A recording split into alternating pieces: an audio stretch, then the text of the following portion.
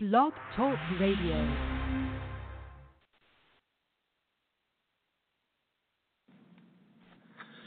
Hello and welcome to The Story Blender. I'm Stephen James, and this is where great storytellers share the secrets of great storytelling. Today I'm on the road in New York City attending Thriller Fest, the premier conference on the planet for thriller writers. I've managed to track down today's guest, and I'm really excited to have her on. KJ Howe is an author, adventurer, and coincidentally the executive director of Thriller Fest, the annual conference of international thriller writers. She has a master's degree from Seton Hill University in writing popular fiction. An avid traveler, she has raced camels in Jordan, surfed in Hawaii, and dived with great white sharks in South Africa. She became fascinated by the kidnap and ransom world after meeting the longest-held hostage in Iraq. Her debut novel, The Freedom Broker, was an international bestseller, and her latest book, Skyjack, has released to rave reviews. So, KJ, thanks for joining me here today. Oh, it's an absolute pleasure to join you. Thank you, Stephen.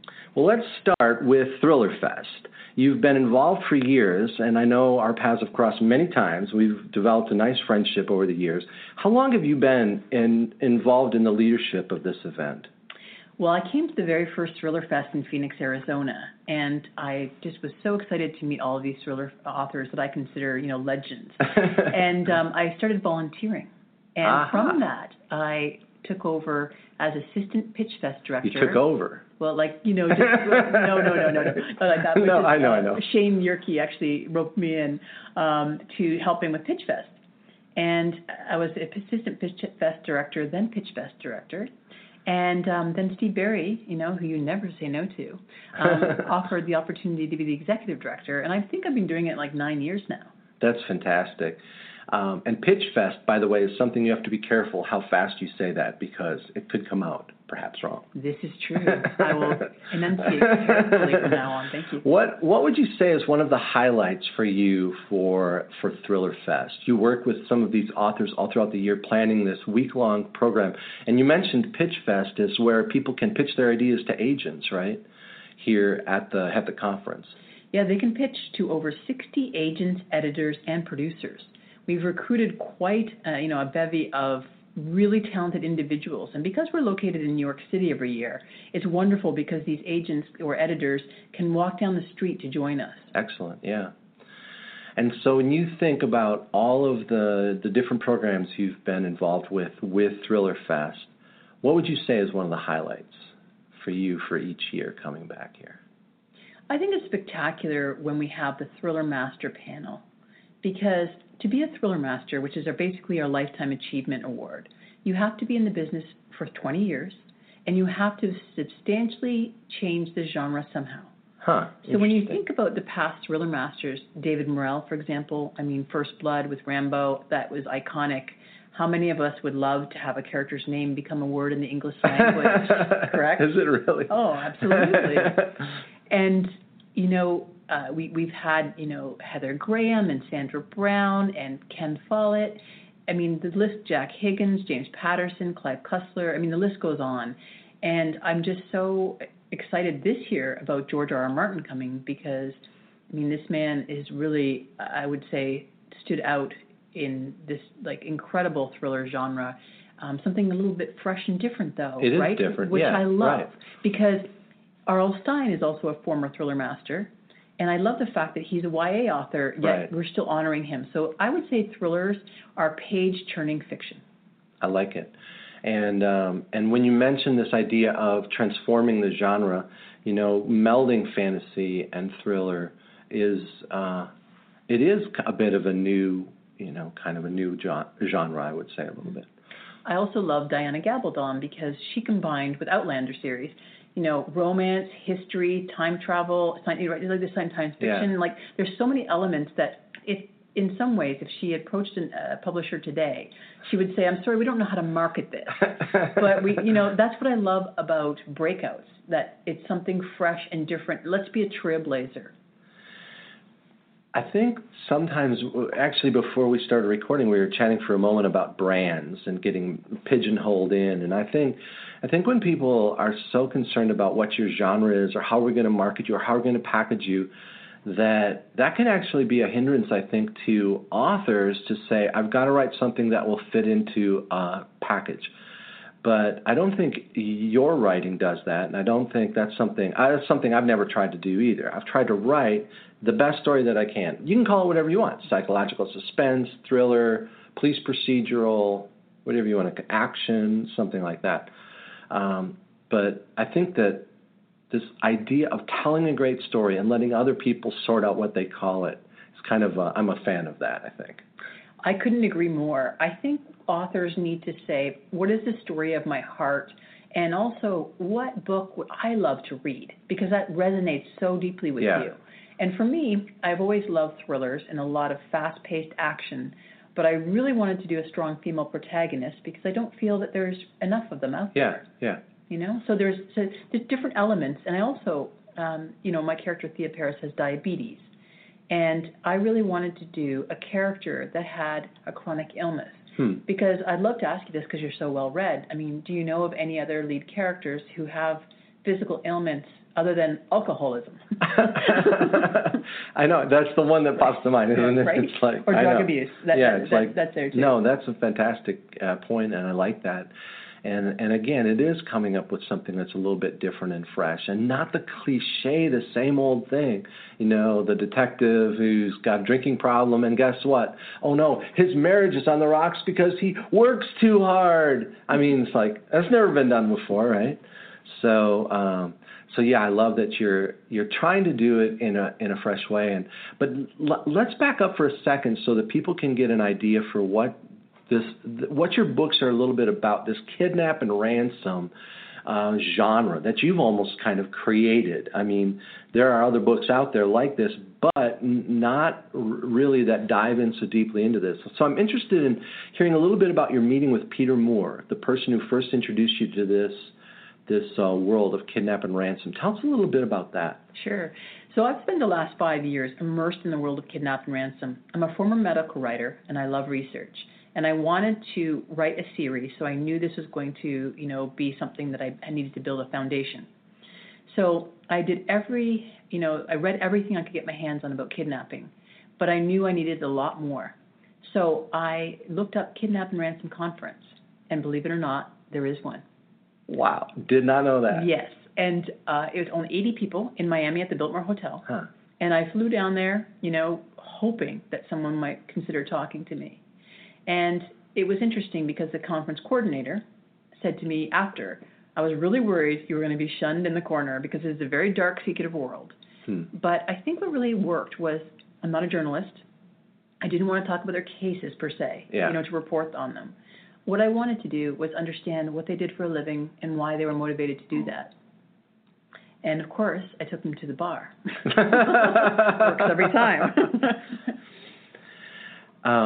And so the gentleman that you connected with had been a hostage in Iraq? Yes. So I can tell you a little bit about Peter. He's become a very good friend, and I have the utmost respect for Peter.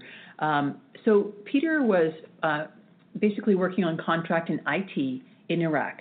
And if you can believe his poor luck, in his third week of work, all of a sudden a policeman burst into his office where he was teaching a programmer and an analyst and put a gun to his head, marched him outside.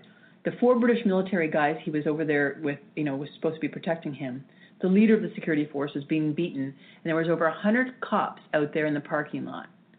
So it turned out later that these cops actually were moonlighting as Iraqi militia. Oh, wow. And that's what they were after. And Peter was in the car, shoved in the back seat. And, often in these countries, a little baksheesh, right, will get you a break. So he had $300 American in his wallet, which is quite a sum considering, what they make over there. Yeah. And he offered it to the gentleman. And he was very concerned when the gentleman took the bill of money and just threw him out the window and then proceeded to take his clothes off and throw them out the car window as well. And that's when he knew this was not an arrest. Right. This was a kidnapping. Wow. And I was looking at the jacket of your book, and some of the other people in his crew did not make it out. All 4 of them did not make it out. Peter's the only one. And it's profound because we've had long talks, and I find it fascinating, first of all, to understand Peter's background and why he survived, and also to understand how, with kidnapping, I mean, the good news about it is that 90% of people who are kidnapped do come home safely. Wow. But, it depends where you're taken and who you are. For example, if you're, taken by ISIS, and you're a journalist, I would do everything I could to try and escape, because your fate is sealed. But if you're, taken by a criminal gang who is using you as a commodity to make money, then I would say hang tight, rough it out, and hopefully you'll be negotiated home. I was talking with a gentleman who's a writer, but also does medical mission trips to Africa. And he said in South Sudan, they had a warning that basically the U.S. government said your life expectancy from the time you land is 30 hours. Not 30 hours before you get abducted, but 30 hours life expectancy. And if you do get abducted, nobody's coming to help you in South Sudan. And so he's like, you want to come on the next trip with me? Well, that sounds like fun. I'm in. Yeah, I know. Yeah, it sounds like great fun. It's amazing. There are over 40,000 kidnappings, and that's just the reported ones every year. And on my website, kjhowe.com, I have a map of the world. And it's highlighted where the safe zones are and the super hot zones are. So you can, before you plan your next vacation or your next medical trip, perhaps you should check that map out. Yeah, I think I need to check it out. Now, some people, I know research is important for you, and you've spent years researching this whole world of kidnapping and ransom and so on. Some people have said that fact-checking in fiction is just as important as it is in nonfiction. What are your thoughts about that? I think I agree. I couldn't agree more, because for me, I want this. Okay, when I read for entertainment, the good thrillers. Yeah. I want to be entertained and educated, because I'm spending 8 hours, let's say, whatever it is it takes to read a book, and I feel like I want to be a changed person by the end of that. And if a writer can take me on a fantastic thrill ride, but also educate me about things I've never learned about before, then I'm in with them forever. I've done some nonfiction over the years, and I almost find writing fiction more difficult because think about it this way. It's like nonfiction doesn't have to be believable. Because I was talking with someone about this event that had occurred. A skydiver from New Zealand fell, and her chute didn't open. And I think she fell like 7,500 feet and hit a blackberry bush, broke her leg, and had some bruises and some internal bleeding, but survived fine. No doctors can figure out how she survived. Well, you can never do that in a novel, because people are going to be like, yeah, right, I don't believe it. I don't buy it. So you have to not only make sure that your science and research and guns and all that is accurate, but you've also got to make sure that not just accurate, but also believable. Yeah, that's very true. And that's what I find quite interesting, because I'm inspired so much by my research. I take it and run with it. But there are stories that I agree with you, I probably couldn't put in a novel because it's too incredulous. You'd be like, well, that can't happen. Really? And you're sitting there like, yes, no, and actually I did interview that person. Yeah, and truth is often stranger than fiction. Yeah. And I think when you're asking a reader to go on a ride with you and they're suspending disbelief, I think that you also have to give them a lot of underpinning. I love that word, because bottom line is you have to make it believable by supporting the different things you say and putting your character in that space and time. And I love giving little tidbits about background of, let's say there's a group like FARC, for example, in Colombia, to give information, little tidbits, so that the reader feels like, look, this is authentic, this is real, this is happening. And it grounds the reader in that steep knowledge. Yeah, and some of my books dealt with the FBI, an investigator, with the FBI. And so just touring the FBI Academy, having legitimate resources and references within the FBI to be able to have them look at and say, is this accurate? In other words, not just is it believable or does it have some information, but is it authentic, I think. That's what you said. And so yeah, research is, and I don't know about you, but I never really thought of myself as someone who would enjoy research. Like, I love to tell stories. And but over the years, I've found that it's one of those little secret pleasures of mine is to go and meet these fascinating people and just pick their brains. I love learning, and I think research allows for that, and you can just keep digging in. And honestly, my journey has changed me as a person because of the people I've met within the kidnapping world. Everyone from Peter Moore and other hostages that I've met to the elite people, that basically kidnap negotiators who travel to all the hotspots across the globe and risk their own life to save others. And these brave individuals, are kind of in the shadows, right? They never mentioned, you don't hear about them, correct? Most people don't even know they exist until, they read about them. And I find that just fascinating because they're unsung heroes. I can't even imagine doing that, for a living, is to fly into places like South Sudan or wherever and be like, I'm here to negotiate the release of someone. But certainly they are unsung heroes because they're taking someone's life and literally saving their lives. So, and if you think about it too, negotiation skills and the kind of talent you have to be one of these freedom brokers is what ironically, they're called crisis response consultants. Okay. But I'm thinking that is so not a sexy title. It's a crisis response consultant. So I thought long and hard, spent a lot of time with the thesaurus, tried to come up, and I coined the term freedom broker. And I'm so honored that many of them are calling themselves freedom brokers now. Oh, that's awesome. Which is really nice, right? Because I've met several of them. And I think what it takes, you have to have at least another language because nuances are critical in negotiations, and you need to be able to communicate very clearly in another language. And if you don't speak that language, you need to have two interpreters. And the reason for that is because you have to make sure that person's literally translating what you said, not twisting it or asking for a little extra money so they can pocket because you don't speak that language, or perhaps doing a nuance that could be deadly to the hostage.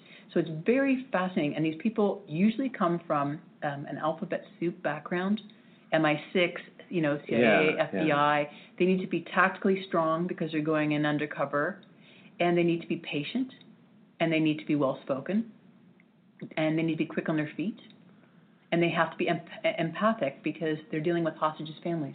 Yeah. Sounds like you have just described your main character. Is that a coincidence? So, I do want to talk about your newest book in a minute. I was just thinking about this whole idea of the art of story and storytelling. Now, in your job, you have had the opportunity and the honor and privilege of working with some of the best selling authors in the world, some of the best known authors in the world. What are some of the aspects for you that make a story great? We both of us love thrillers, we love action, suspense, and so on. But I'm curious, in your kind of background, when you think about a story that really grabs your attention, what is it that really draws you in? It's a really good question. I would say two things. One is character. I have to bond with that person and want to care about exactly what happens to them. And I think it's critical that these characters are flawed and human to be likable. I see a lot of action thrillers where this unbeatable guy can take down everyone and there's no risk really for the character.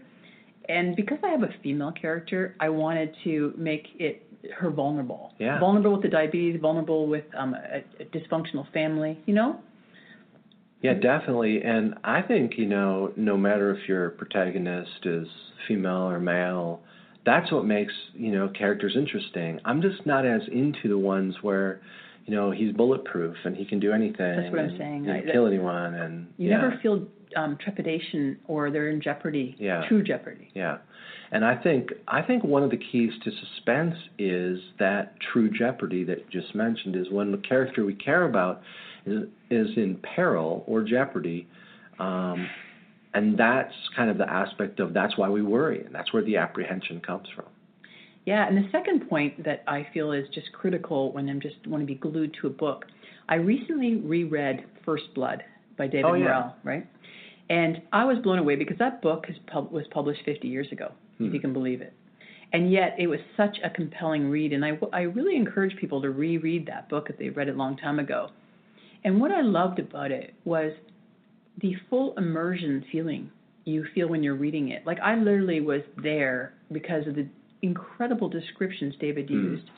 The character hides in the mud at one point, and you almost feel like he's holding his breath under the mud, right? Yeah. And you just feel like you're doing that. You're holding your own breath. I'm like, I was like so tense. And there's another scene with bats in a cave that was so evocative. I was transported to that moment. So I think that just full immersion, I think, is the best way to put it. If you've got the talent as a writer to create this world that the reader can be just like picturing and feeling, it's unbelievable. One time I was telling stories at this elementary school, and the story had to do with this swamp that I had entered. It was kind of a scary story or whatever it was. Anyway, at the end of this program, one of the students came up to me. He said, "How'd you get that swamp on stage?" See, he'd seen the swamp up on stage.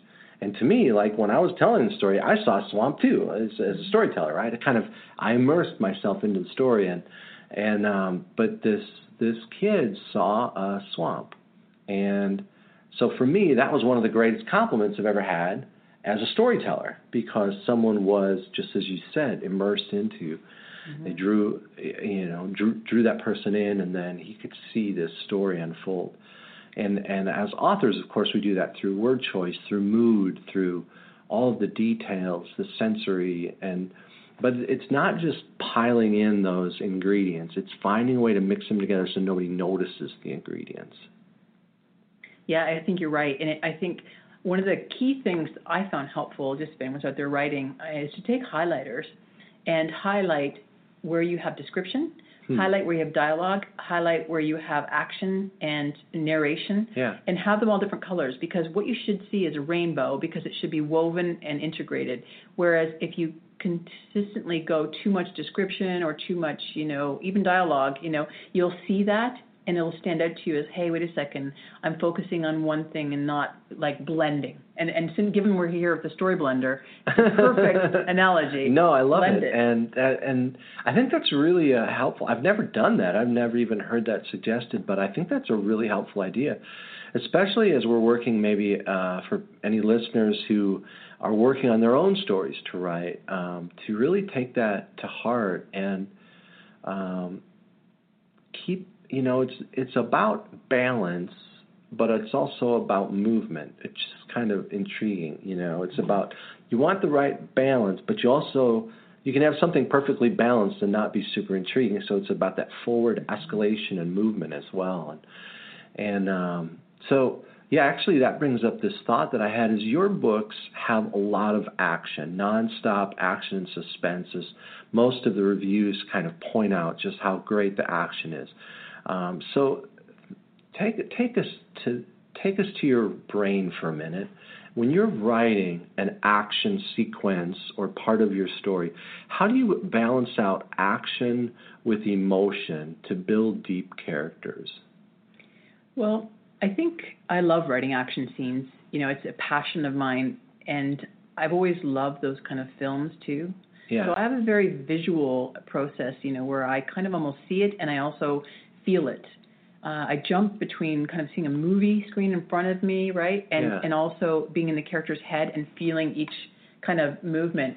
And Stephen and I had the great pleasure of going to Phoenix and studying Rigo Durazo, the famous Rigo Durazo. We sure did. Tell our listeners a little bit about Rigo. So, wow, geez, this gentleman, I think he moves like a cat, and he's a knife fighting guru who also is so proficient with the gun. It's a beautiful thing to watch him, basically like a cat moving, isn't he? And also we did hand-to-hand combat, so we just learned all about that. And I think he's a huge inspiration in fight scenes with his fluidity, right, and the way he executes his moves. But I love the fact that, going back to the emotion you said, that every character has a pair of glasses on, and you need to see the world as that character does see the world. So let's say in Thea's case, she's very well trained, but she's also realizes that when she's fighting men, she is vulnerable. Several special forces guys are my experts, and they told me they really love my fight scenes because I don't pretend that Thea can take on 5 strong guys and leave without a chip on her nail polish. Yeah. I'm gritty, I'm real, and also she is under duress and being threatened. You know, so it's not like we talked about earlier, bulletproof people. Yeah. She's not bulletproof. She also has the vulnerability of needing insulin, and if she has a high or a low, she's even more vulnerable during a fight scene. So these kind of things play into it. Fight scenes are hard for me to write. You know, I'll write one and then I'll read it later and I'll think, okay, could he really have hit the guy? Like, did I make it clear to readers that they were 3 feet apart or something, you know? Or did I just assume that readers would think that they were close because I was describing this fight? And so I end up having to go over and over them, thinking about the logistics of the fight, where people would need to stand to have this event occur, whether it's a headbutt or someone's punch in the stomach or something like that. Yeah, it's not easy for me. It's a challenge. It's I think I mean, a lot of times if I watch a movie and they have this amazing fight scene, I love to do that. And I'll ask myself, how would I write that? And a lot of times I'm like, I have no idea. I have no clue how I would write that fight scene. You know what you need to do is put it in slow motion and do every move and then play with that. It would be a great exercise. Yeah. Great stuff. I love talking about this whole idea of fights and fight scenes. And I had Gary Dixon on, who's another thriller writer, and he was a Golden Gloves boxer. And I asked him about fight scenes, writing fight, and he said, you try to express the emotion more than the action. In other words, like, it's more about the emotion of what the person is experiencing than it is, and then he took a left hand and punched him in the right part of the jaw or something like that. So this is pretty interesting. I would agree wholeheartedly. If you read Lee Child's work and you see Reacher in a fight scene, quite often he's, you know, processing and thinking about his next move and calculating what the other guy is going to do.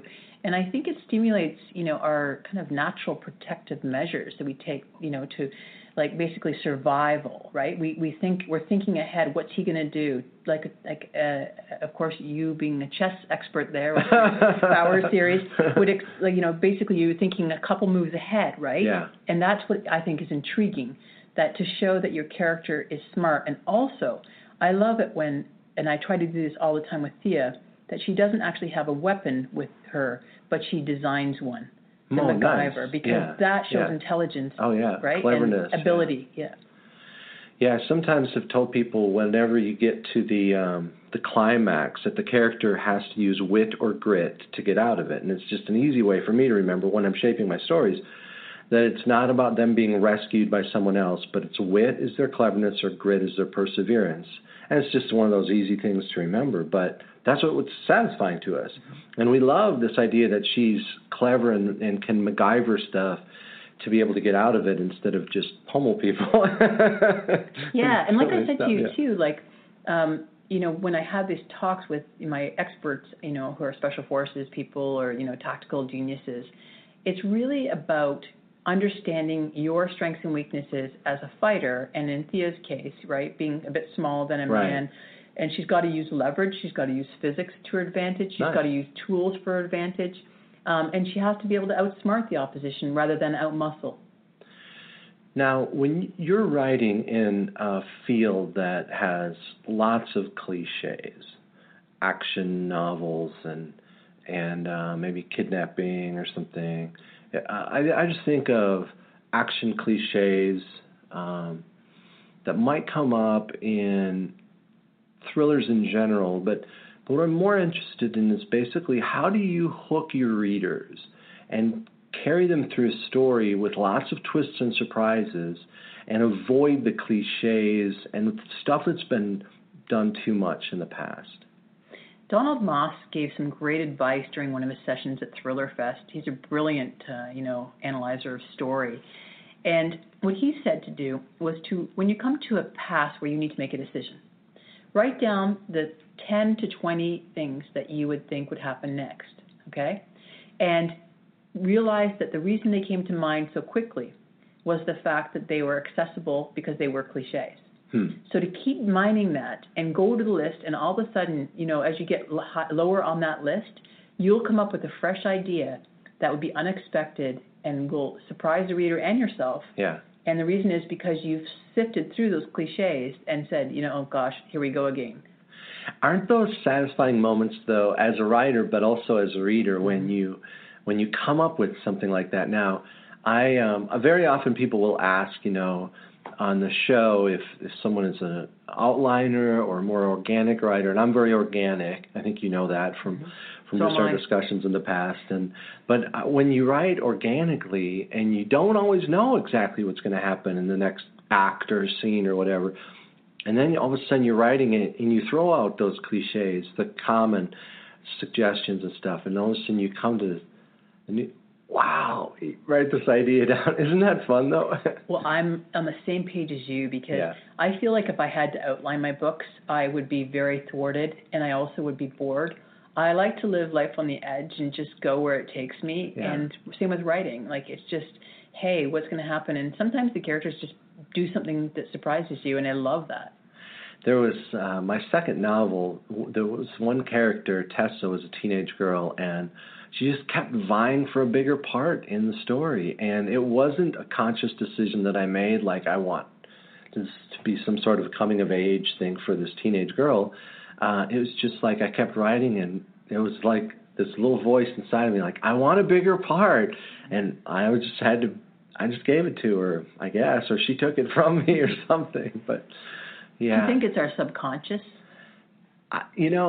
Stephen King kind of gives, in his book on writing, gives us an idea that a story is there, and our goal is to uncover it, not so much make it up.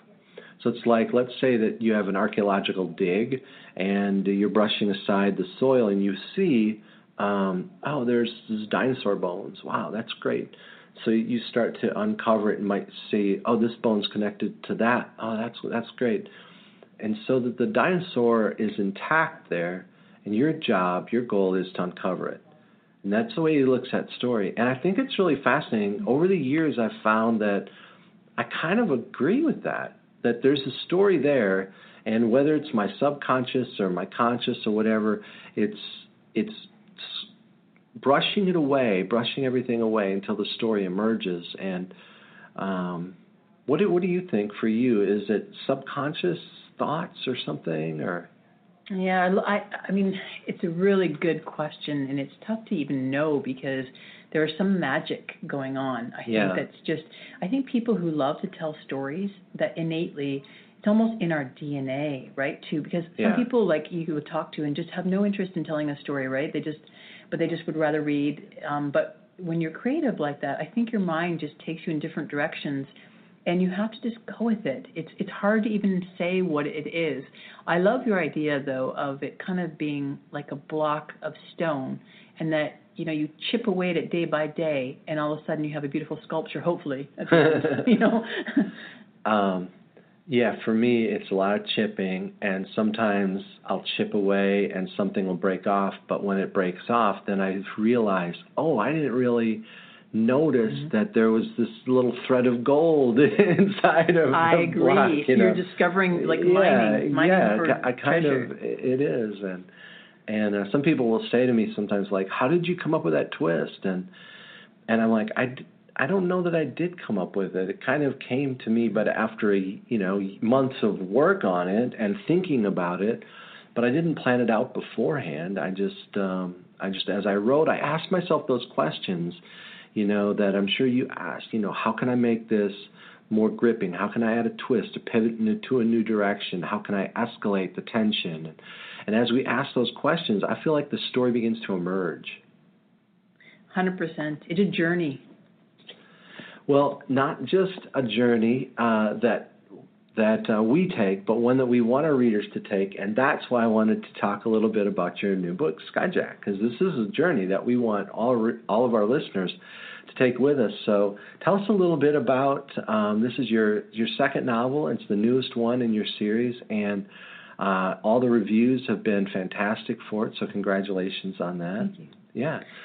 So Thea Paris, of course, is an elite kidnap negotiator. And she has a history of kidnapping in her family. So her brother was taken at 12 years old while she was 8, and she watched.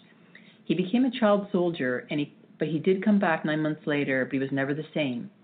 So Thea has a very personal reason for wanting to be a kidnap negotiator. So in Skyjack, she's taken 2 young African orphans from Nairobi to London to introduce them to their newly adopted family when the plane that they're on is being hijacked. And the reason I wanted to do something, first of all, I love flying. I'm passionate about it. My father was a private pilot and loved aerobatics, so I'd been up and with him for that, which was exciting.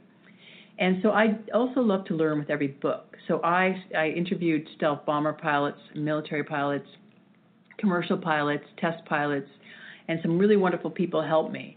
And what I wanted to sort of do was, what if, with all the security we have now after 9/11, trying to get people to stay out of the cockpit, right? We have these reinforced doors that are basically grenade-proof.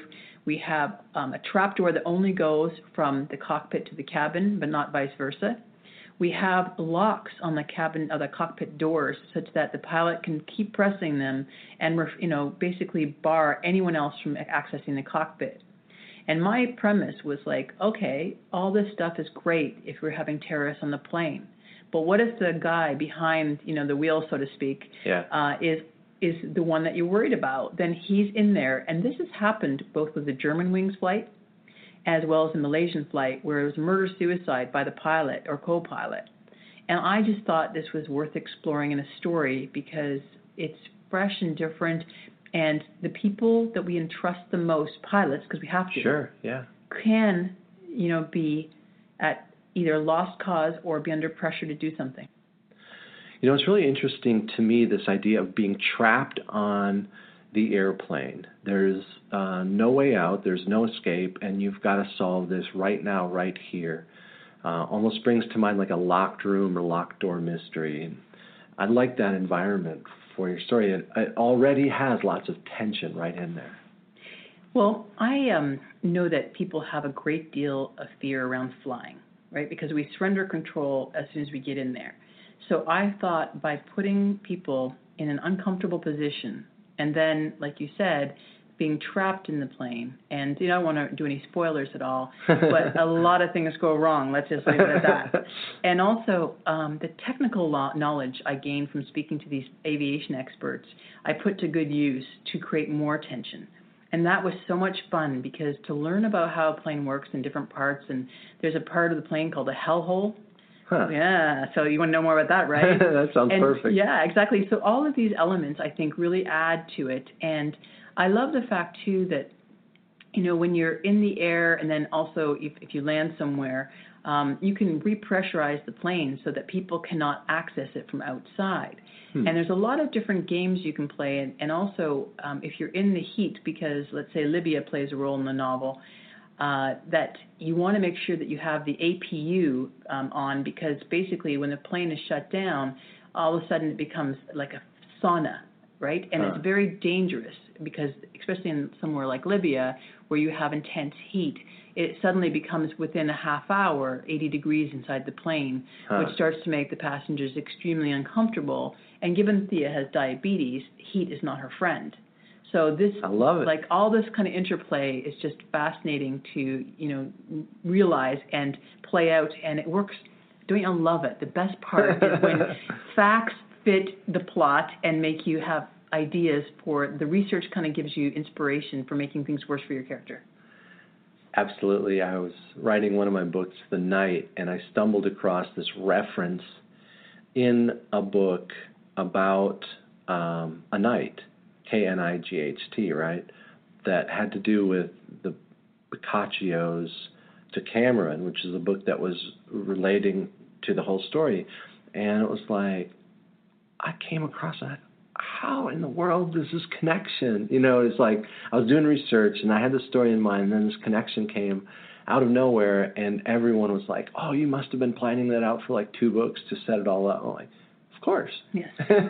Just nod and accept it. Just nod and accept it. Well, I have really appreciated your time. I know this is a tremendously busy week for you, and just that you were able to slip away and share some thoughts with our listeners is fantastic.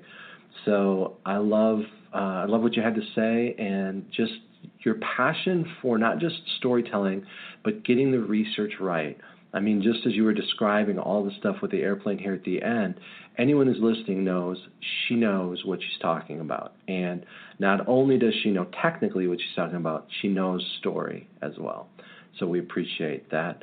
Now, where's the best place for people to connect with you online or to maybe follow your career if you have a book signing coming up? Sure. I have a website, kjhowe.com, and I also would encourage everyone to sign up for a newsletter because I promise travel safety tips, which is, I think, a nice bonus, right? Excellent. And as well, I'm on Facebook, Instagram, Twitter, LinkedIn. I love hearing from people, so please reach out. And my email is also on the ThrillerFest website. So if anyone has questions about the conference or how we can help you support your career as an author, please don't hesitate to reach out. I've been involved with ITW for years, and I second that. It's a great organization, and I'm glad to be a part of it myself. For more information about my other books, you can check out stephenjames.net. Our character conference is coming up in October, and you can check out characterconference.com. That'll be in Atlanta. We invite you all to come if you're writers. For more information about our other guests and to check out other broadcasts, click to thestoryblender.com. Thanks to our host, Suspense Radio. Don't forget to subscribe to all of their stellar broadcasts. And my friends, always remember, the art of the story is all in the blend. We'll see you next time.